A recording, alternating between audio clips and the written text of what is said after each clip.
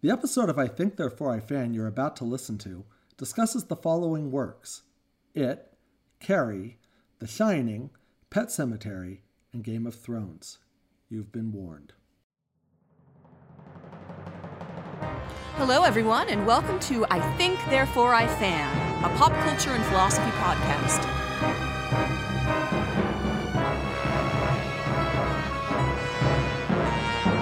On this podcast, we'll explore the most compelling philosophical themes as we find them in all of everyone's favorite fandoms. We are your hosts. I'm Dr. Richard Green. And I'm Dr. Rachel Robison Green.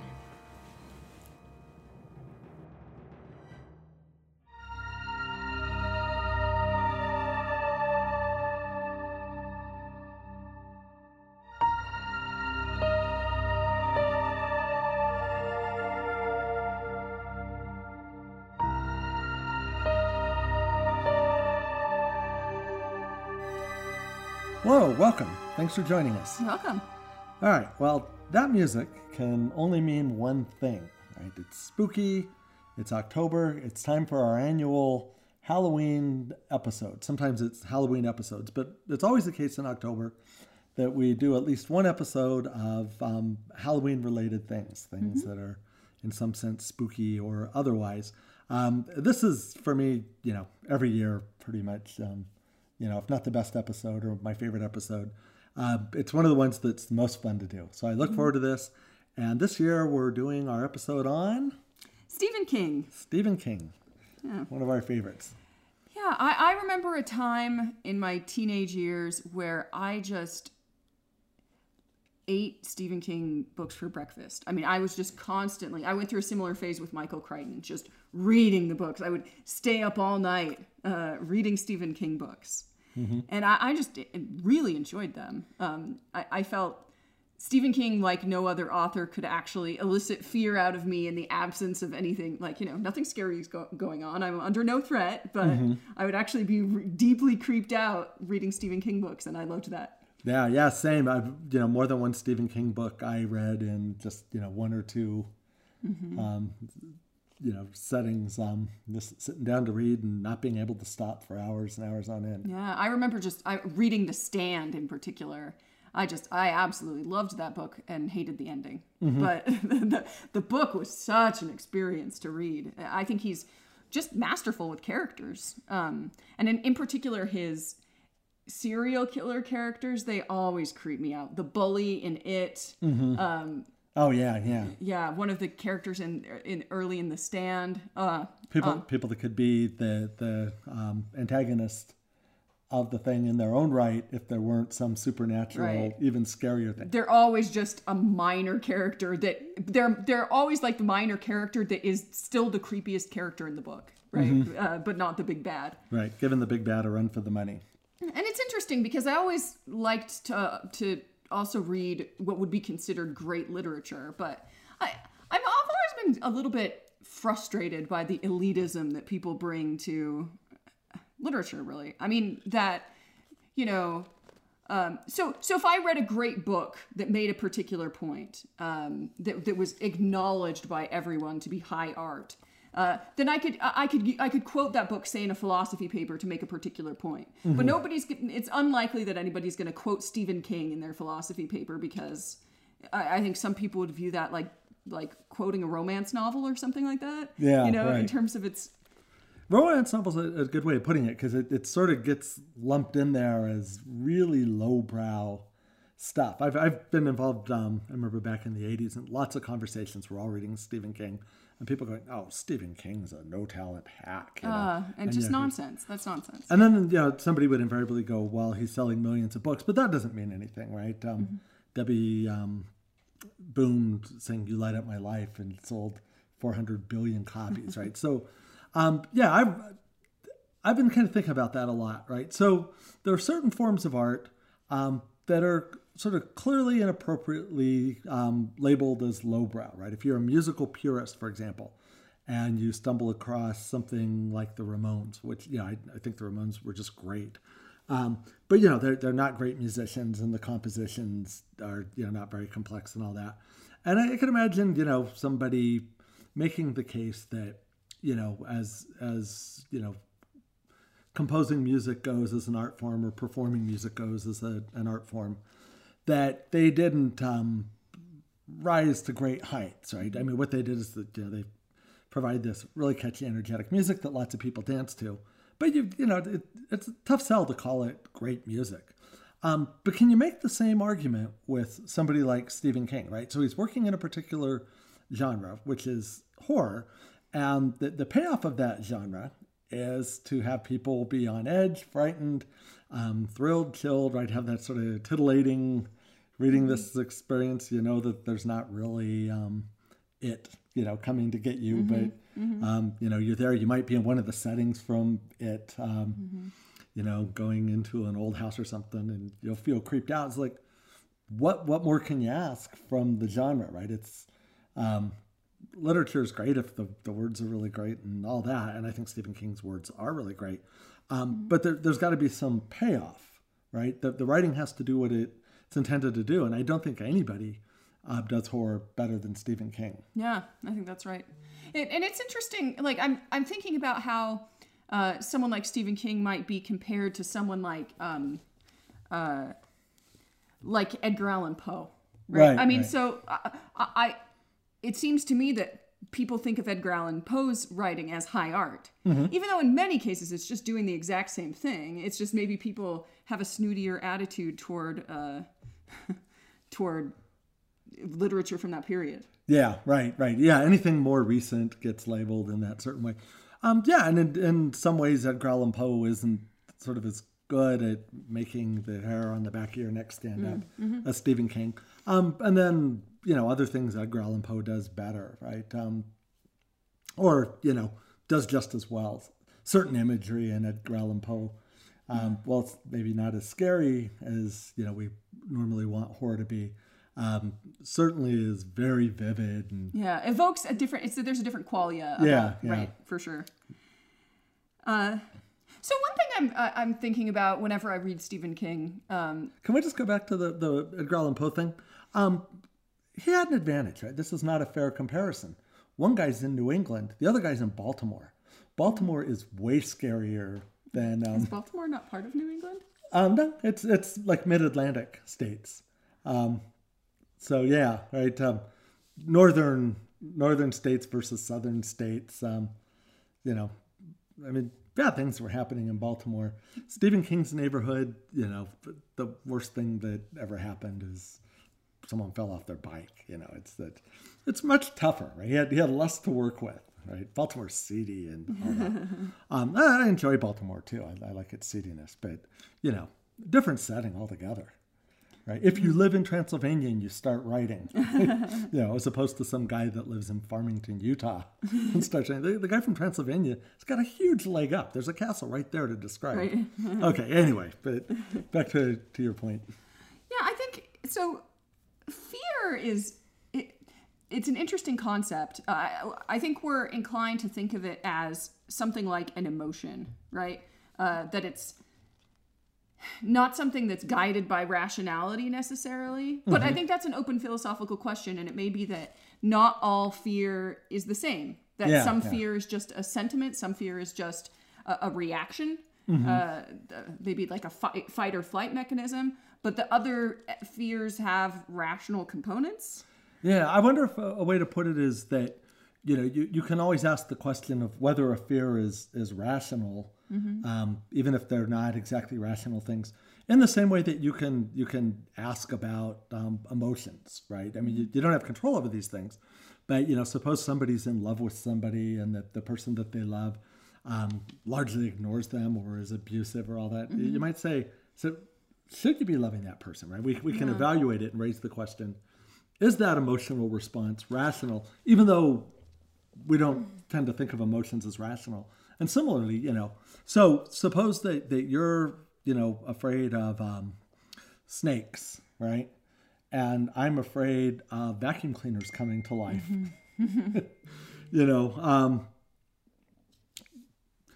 Your fear might be more rational than mine, right? Yes. There's some reasonable appraisal of our views that has me coming out worse. Yeah, but some philosophers might be inclined to call that aptness rather than rationality. So for states that aren't cognitive, that don't involve beliefs, in the literature it'll frequently be referred to like whether an emotion or a sentiment is apt, yeah. as opposed to. Yeah. But I could see distinguishing between fears in the following way, that like sometimes you can reason your way into a fear. I mean, I'll think about, like, sometimes, I'm sure everybody experiences this kind of thing, but I'll think my way into like being deeply concerned that someone that I love is going to die, because I think about, I don't want to make this too unpleasant, but you think about, maybe some threat is looming, and you think about all the ways in which that could lead to the outcome of your loved one dying, and then that sounds like you have reasoned your way toward fear. Yeah. But I don't know if that's right. It may just be that you followed a certain set of cognitive steps, and then something emotive was the result of those cognitive steps. The fear manifested itself out of a set of circumstances. Yeah. Where reasoning was occurring simultaneously, or right. It might even have played a kind of causal role, but you didn't.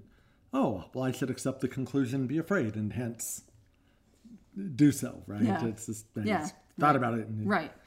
Because I mean, you could. I would imagine you could reason all day long, and if.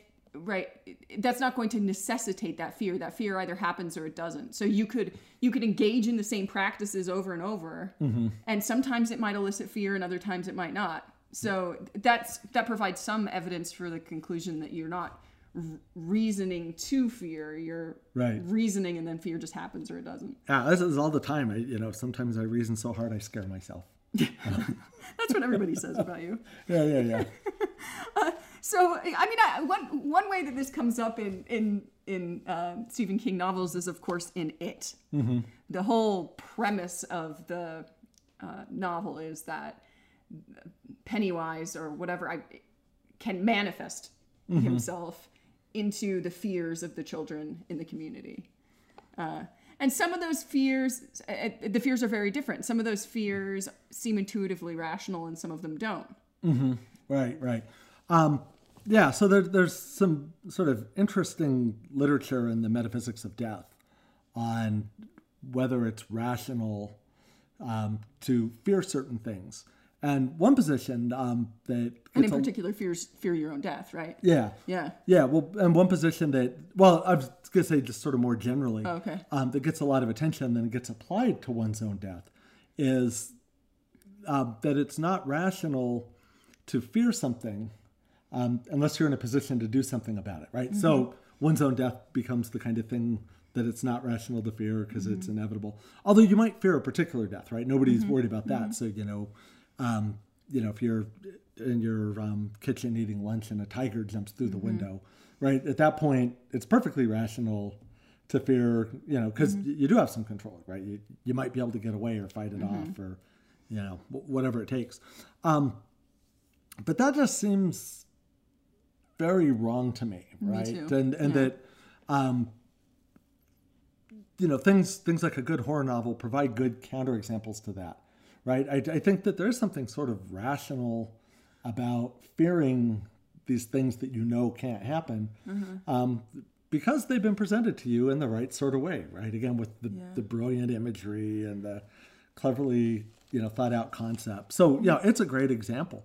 I didn't read the book when I was younger until after I'd seen the original, TV 2-week miniseries. That's really fun. Yeah, which was great. And I was sort of a young adult and was into a lot of horror, and things didn't normally scare me, but I was watching that alone in the dark, and then suddenly there I am, terrified of Tim Burton's Pennywise. And I was like, well, of course this is not a real sort of thing, and yet it the way it was presented caused me to just have little tiny bits of now I got to go in the dark room.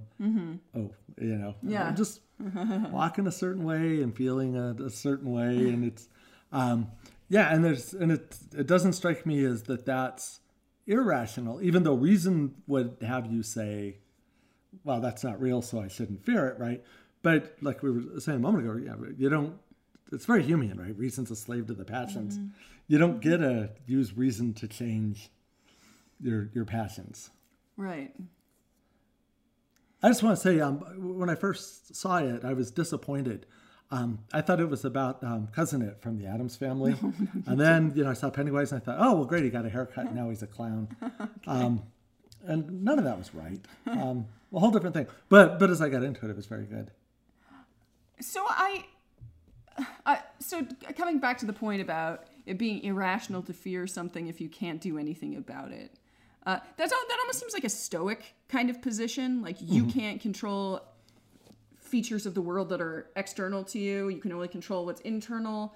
But then that seems to just another critique of that idea is that seems to like butt heads with the very notion of why we feel fear in the first place, right? Yeah. I mean, presumably fear is an evolutionary mechanism that motivates us to avoid danger.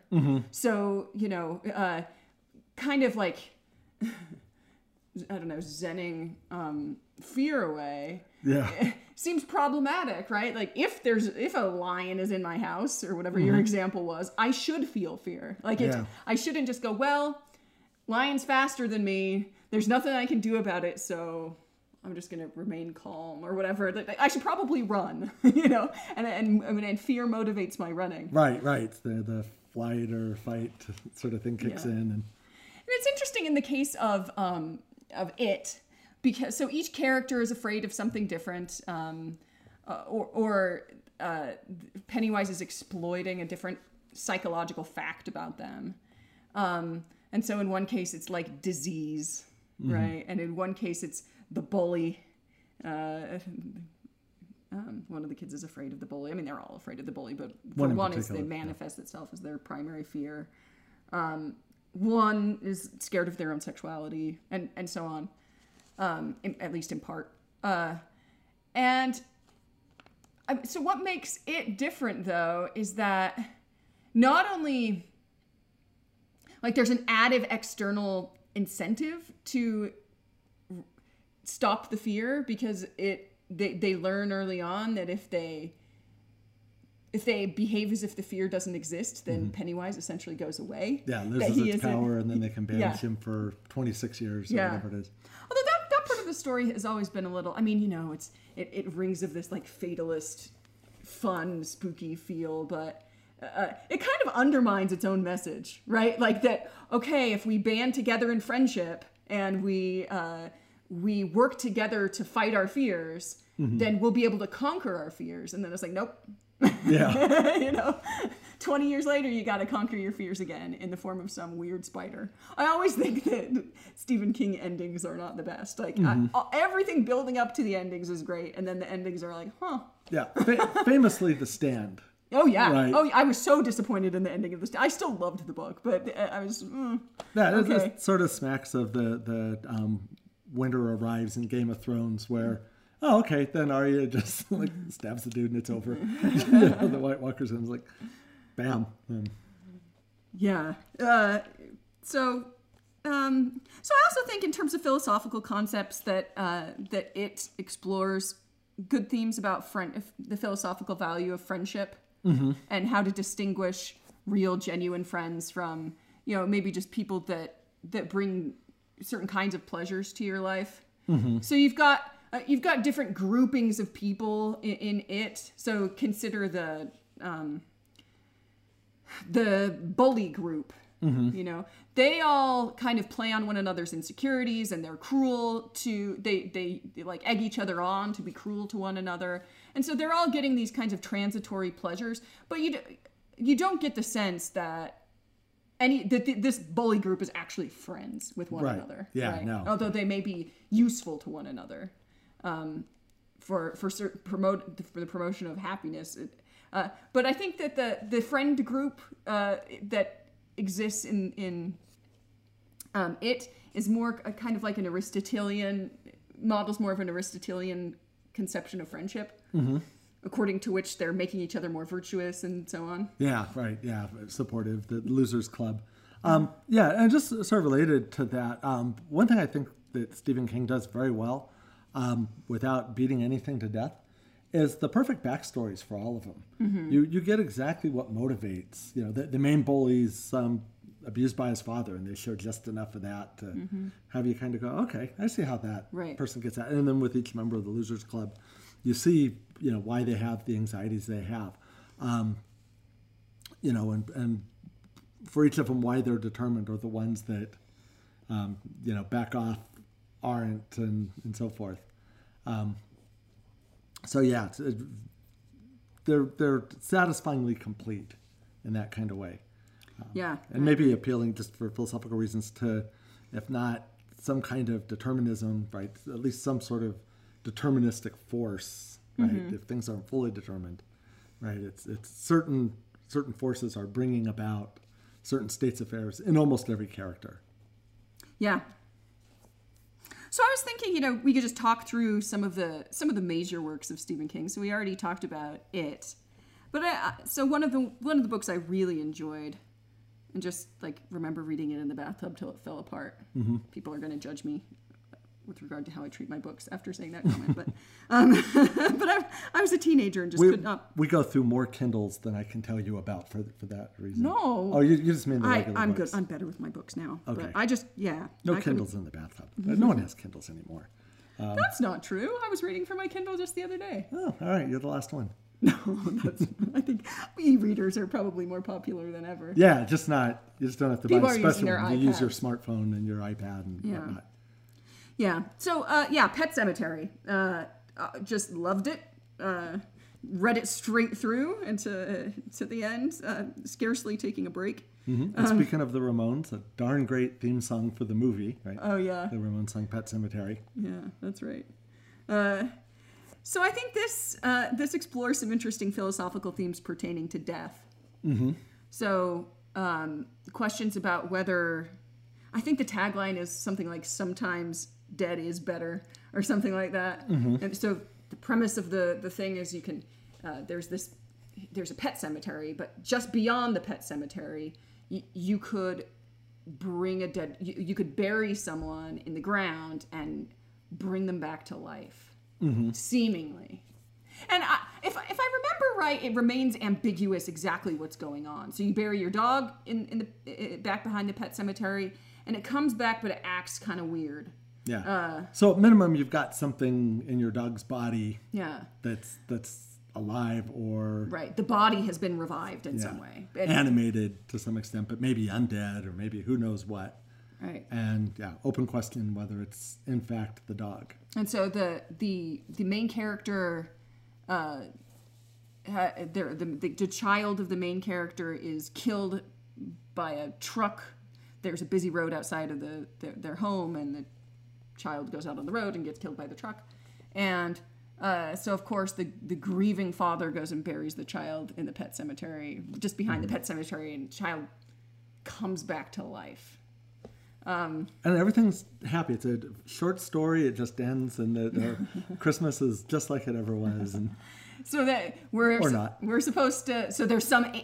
It's ambiguous. Like, is it some ancient evil that's revived in the body, or is it just the process of coming back to life that would make the reanimated corpse evil, even though it's the same person? And of course, and some evil sources is instigating all this, but you don't know if it's them or what the mechanism is by which that's actually happening. And so we've talked about personal identity a lot on this show, but like we said when we were talking when we were talking to Nathan last week, like, that's one of the most interesting questions in popular culture. So, given that the child has a certain neural constitution and has certain physical traits, is it possible for something to be reanimated within that body and still fail to be the child? Like, in virtue of what, right? What would be? Yeah, I mean, so one way you could tell that story is if it's something like a soul, right? That you replace Joe's soul with Bob's soul, and they're different souls, but Joe's was good and Bob's was evil, right? They dragged one up from hell and plugged it back in. But that doesn't seem to be the story they're telling. It's unclear. unclear. It is think. unclear. I think you know. So that's the model according to which personal identity is just like the soul is driving the car of the body, and the body is doing none of the work. Right. That there's no explanatory value in appealing to brain states, which seems totally wrong. But of course, it's horror, so who cares? Yeah. But different universe. But then, so this raises some issues regarding badness of death, and most of the kind of interesting questions about the badness of death, the ones that you cover, like in your metaphysics of death class, have to do with whether or not, if we're stipulating that death is an experiential blank, whether or not death can be bad for the person who dies. Right? But I think really, the question is sort of like, is it bad to bring someone back from the dead? Yeah. For you, right? For you. Is it bad for me to bring back? Yeah, or for the person, too, because you don't know what... Yeah. Right. Given that it's not entirely clear what's going on in this metaphysics, right? This crazy metaphysics within a horror novel is like, okay, well, it's kind of an epistemic question. So you've never brought someone back from the dead before, and for the entirety of human history, you don't know of any cases of people coming back from the dead. And now you think it's possible, but you don't know what happens to the person when you do it. And so is it ever right? Would it ever be right for you to do it, given your epistemic position? I mean, it's kind of like the same questions that arise in Frankenstein. Right. Yeah, you know? I was just thinking that exactly. Yeah. At the same time, unless it's horrible to be the dead thing brought back, you know, from its perspective, there may be an interesting argument in favor of doing it, right? That, you know, if you're willing to do it for you, regardless of how it turns out, it can't be bad for that entity. Now, unless it doesn't have a life worth living. Yeah, that's what I was going to say. If it's not horrible. So what I'm thinking is a variation on the non-identity problem, right? How am I harming that being when I'm giving it existence? And so, you know, when you watch like zombie films, you know, or The Walking Dead or something, there's always some character that, you know, gets bit and they say, I don't want to be that thing. You know, kill me before it happens. I mean, it happens a lot. Right, because we don't want to be that thing. But there's some reason to wonder if we are going to be that thing. And so you take it differently. You just say, from that thing's point of view, is it bad to be that thing? Provided it's having more pleasurable experiences than painful experiences. Yeah, and so I have a great example of this in mind, you know, as a variation or a version of the Frankenstein theme. In the first iteration of Penny Dreadful, you know, everybody thought, oh, it's that monster. It's a Frankenstein. That was the maybe most human character on the show, and you know, led a life that wasn't without pain, or a post life, and you know, an afterlife, rebirth, but one that was meaningful and rich and complex and emotional.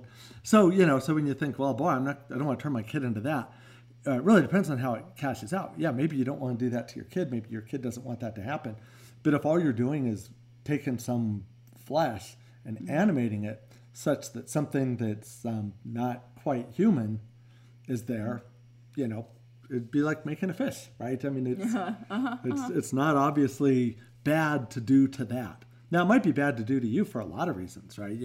You're there, you know, you think it's your recently deceased child. You know, it's not. It's just painful, right? You don't get closure. You don't move on.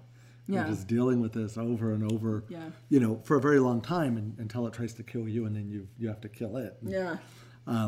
So, yeah, there may be good reasons from your own point of view not to do that. But not always obvious that it's bad for the other one, even if it's a zombie. Right. So, maybe... I'm saying arguably the most popular, but it is probably the most popular Stephen King novel. Maybe now, just because of the recent movies and maybe even before. So I think that the thing that gives it a run for its money is The Shining. The Shining is the one I would have said. But I think that's less because of the book and more because of the Kubrick film. Yeah, right? So Jack which Nicholson, was just amazing. A slightly different storyline, but amazing. Yeah. I mean, honestly, so I loved reading the book, The Shining, but it's maybe the one and only instance of a Stephen King adaptation that into a film that I think is maybe even better than the book. Yeah, let me, for our listeners, be the first to say it. Kubrick, not a bad little director. he had a touch. That's bold of you. Yeah, just something about his stuff. Most people don't think it's any good, but I do. I'm right there on that limb. Most of the time, adaptations of Stephen King films, the problem is they show you the thing. And the thing is always much scarier in your imagination, right? Whatever the big bad is. Like, once they start, like, here's some CGI or whatever, it's like, We always say this about CGI, but with Stephen King shows, that seems to be particularly true. Yeah. Pennywise being an exception, but... Even for me, Pennywise is not an exception. Yeah. Maybe it's because my first exposure was the Tim Burton one. Or Tim Curry. Tim Curry, sorry. Yeah. Yeah, and just thought, oh man, this is so creepy. When you said that earlier, I was like, oh, did Tim Burton make Did I say Tim Burton earlier? Yeah, but I thought maybe Tim Burton made the miniseries. No, Tim Curry. No, yeah. That was pre-Tim Burton, I think, doing any kind of stuff. Sorry, folks. Tim Curry. Frankenfurter. He played Frankenstein sort of once. Something. So The Shining. So I remember, I'm sure that The Shining has more philosophical content than I remember it having. Because I remember just being super, super sucked in to the book, to the movie, to the various remakes that they shouldn't have even bothered, but nevertheless, I'll always watch an adaptation. Yeah. I mean, once it's been done so well, why do it again? And I guess in response to... Cha-ching. There's that, but I think... Another response is, well, maybe we'll actually do it in a way where the storyline matches the book, because it doesn't in the Kubrick film. Right. So, but the differences aren't that great, It's the maze instead of the topiary and things. I read some the plot differences at the end. Yeah. Mm-hmm. Yeah, I read the book right around the time I saw the movie. It was just before seeing the movie, and thought they're not ultimately all that different. Right? Seems like more structural pieces in the hotel and whatnot. More supernatural stuff that plays a role in the book than in the movie. Right, the topiary coming to life. Right. And that. Yeah. Just wanted to, as an aside, say The Shining is the work that most resembles life today, right? Mm-hmm. So our house is considerably smaller than the Overlook Hotel. And it's not winter, but we have been cooped up in the same building, three of us, you and I, and what's our son's name, Danny. Yeah, he's not as weird as the kid in The Shining, clearly, and we're all like communicating with people via telepathy, and yeah. So there's that. But we're like Jack Torrance in the book. We're both writing books during this time, and I opened up Rachel's computer the other day, and there was like 10,000 lines of all work and no play makes Rachel a dull girl. And Hannah and I are a little bit frightened. You should be. No. All right. So anyway. So I'm thinking about philosophical content here, and it's just such different metaphysics that I don't know. I mean, so people can communicate with one another with their minds, or at least the people who have the shining, or who shine, or whatever. But I think there's some interesting, though ultimately really philosophically sloppy, but it doesn't need to be philosophically clean because it's a horror film, or a horror book. Thoughts about time. So people who shine can, at least some, people's shining manifests differently in different people, but they can see the past or they can see the future. But one of the odd, and in a fatalist way, where it's like, we even in past episodes distinguished between determinism and fatalism, where determinism is this like the state of nature at the beginning of time taken together with the laws of the state of things at the beginning of time taken together with the laws of nature are going to provide a certain sort of causal story that's going to inevitably lead to certain effects, right? Whatever happened had events. to happen. Yeah. In virtue of that.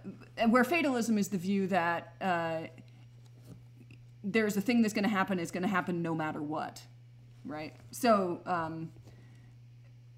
if there's from Van Inwagen's book on free will, one of his books on free will, a fortune teller tells you black is going to kill you, then no matter what you do, you take a plane to India to avoid it, and there's black when you get off the plane, ready to kill you. And if you'd gone to France instead, black would have been there, ready to kill you. So I think often in Stephen King books, and in The Shining in particular, it's this more fatalistic view that, like, okay, the person who's shining is seeing something in the future, and there's lots of paths that might lead there.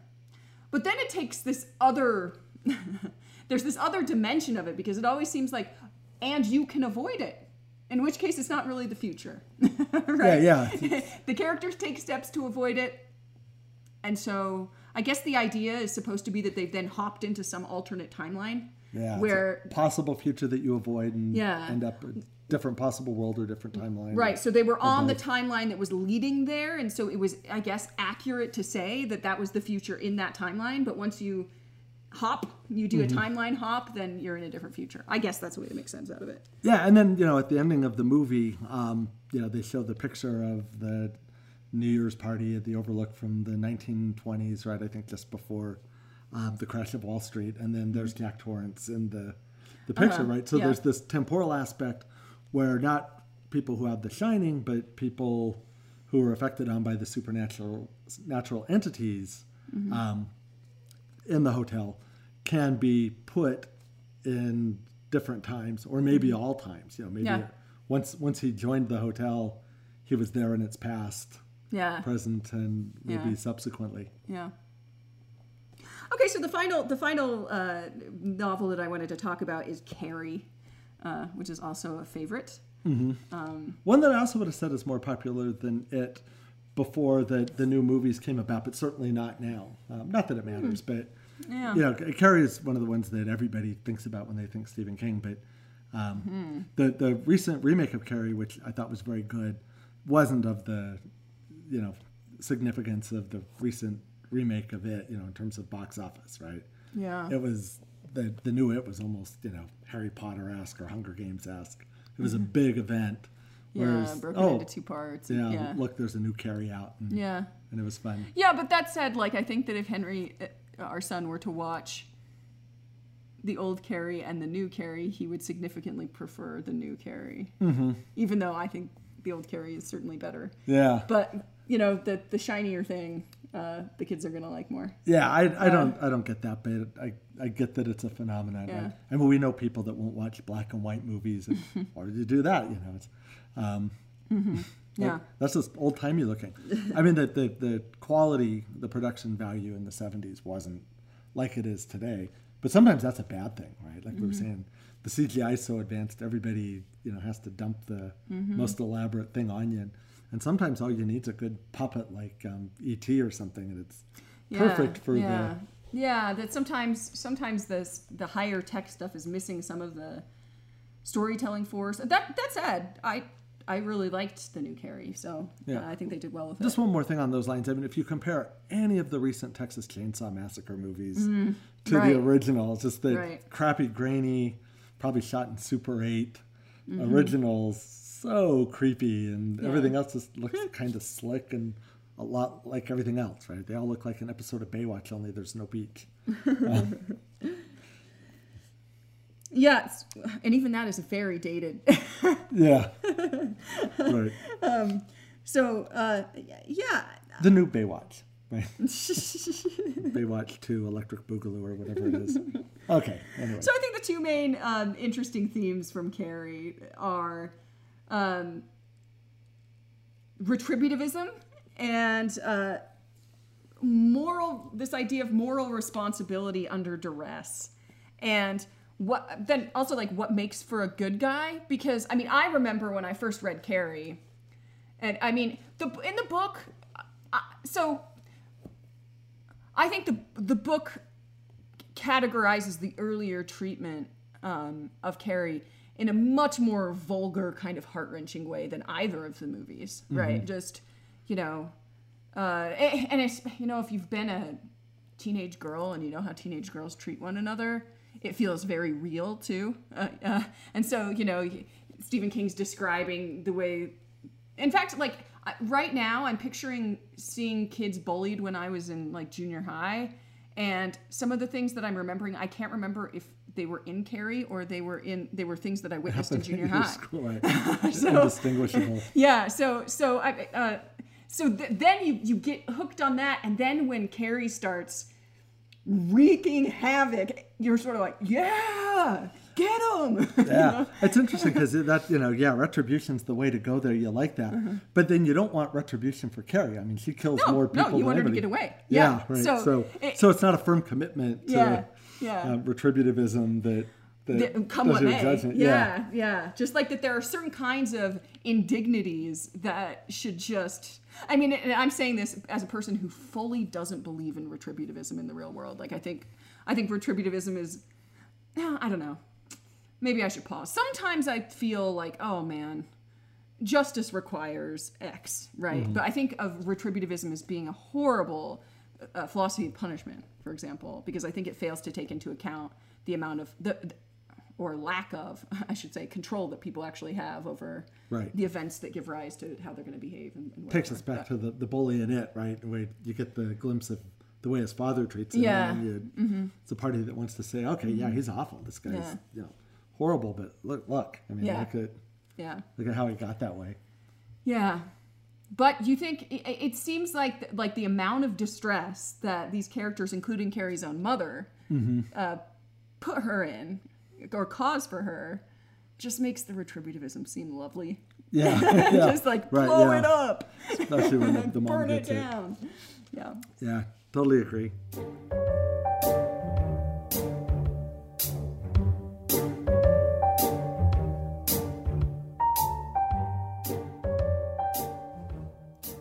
Okay, Richard, what are we liking this week? Oh, that was a switch.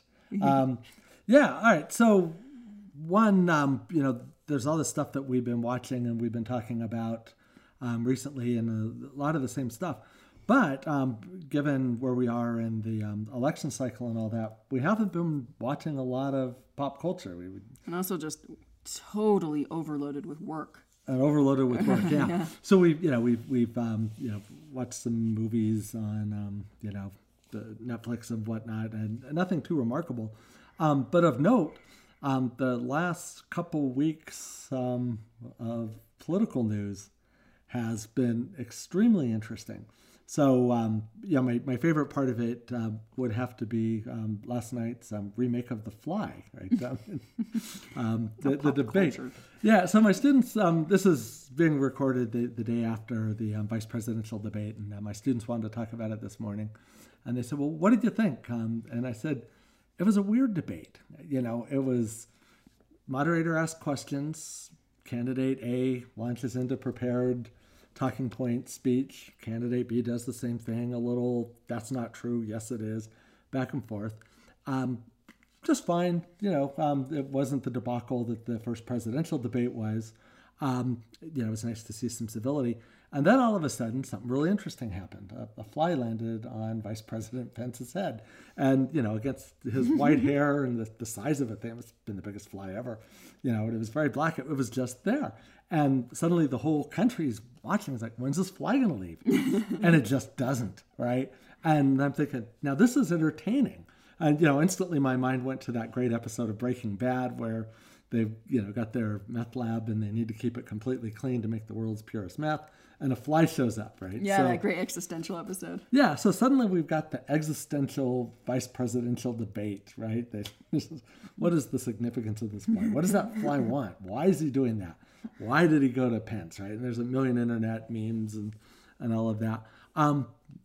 That's the thing that I've enjoyed the most. And I just keep thinking, when we took our son to Disneyland, when he was 6 or 7 with his best friend. We took a trip. And we've taken him lots of times. But that was the time he got to go with his best friend. And we get in the van, and they're excited. And Henry says, at least there's a fly in the car. Right. Yeah, it's a family favorite, right? So, I'm thinking this debate sucks. But at least there's a fly on the vice president's head. Yeah, so that's what we're liking this week.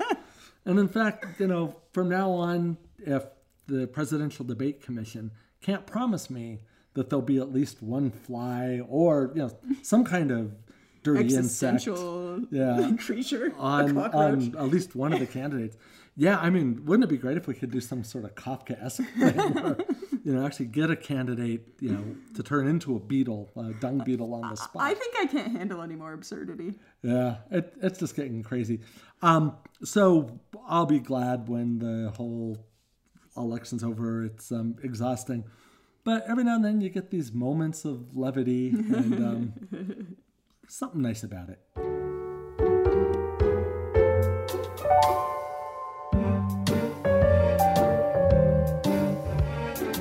Okay, Rach, that's a wrap. Another episode is in the can, and once again, everything has come up Charbonneau. Please visit our webpage, that's ithinktherefore-ifan.com, all one word, to find out about upcoming episodes. If you would like to support I Think Therefore I Fan, please go to the webpage, click on the link at the top of the page that says donate, and follow the instructions. As always, your support is greatly appreciated.